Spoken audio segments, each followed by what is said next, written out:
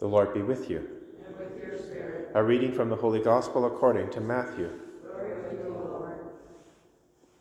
Jesus said to the 12, "Beware of those who oppose you, for they will hand you over to councils and flog you in their synagogues, and you will be dragged before governors and kings because of me as a testimony to them and the Gentiles. When they hand you over, do not worry about how you are to speak or what you are to say, for what you are to say will be given to you at that time.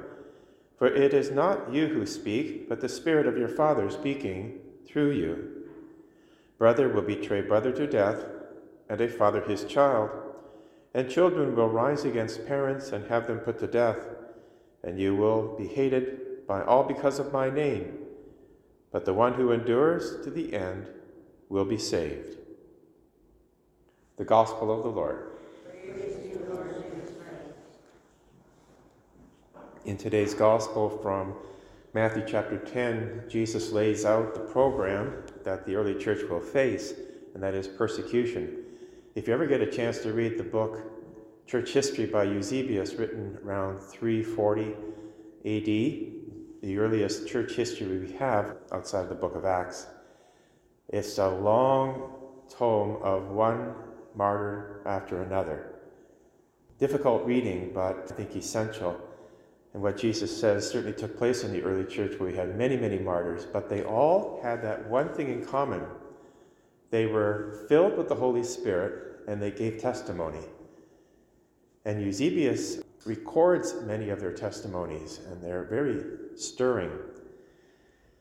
In today's gospel, Jesus says, when they do oppose you, do not be afraid, and speak. What you speak will be filled with the Holy Spirit. Now, that is good news for us, because we are living in an age of persecution. It may not be physical violence, but certainly the ideas that are out there, the ideologies.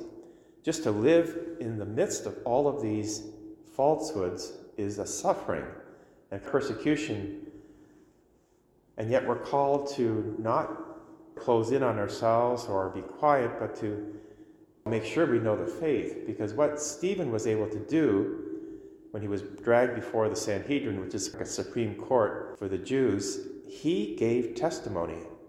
And here's something else to read, the entire chapter 7 of the book of Acts, because it sets out his entire testimony. And it's just one statement, like a kerygma, summary statement of the faith, leading to the conclusion that Jesus is the Messiah.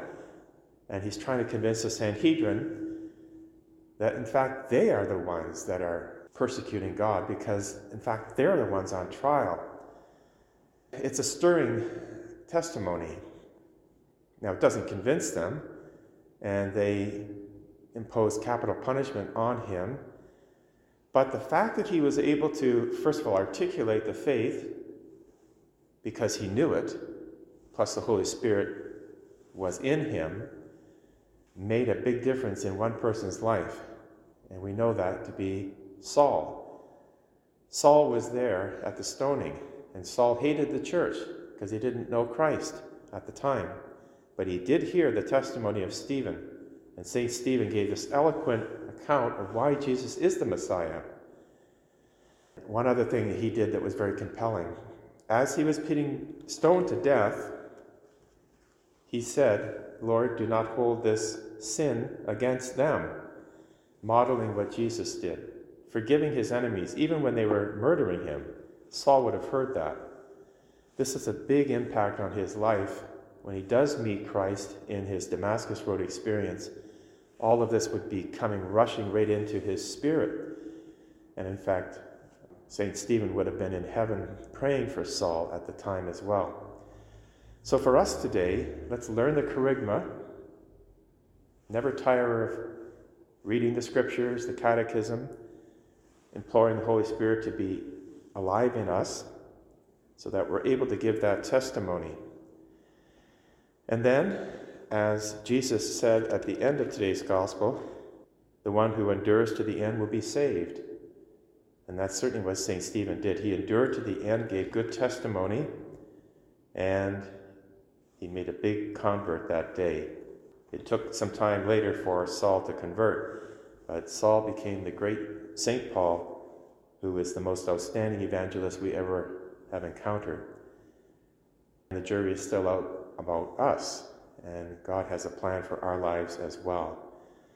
So let's ask St. Stephen to pray for us, pray for our society that's falling apart, and give us the courage never to give in on these secular ideas that are basically destroying many, many lives. And let's thank God and continue to pray for the courage and the love to imitate St. Stephen. Let us pray.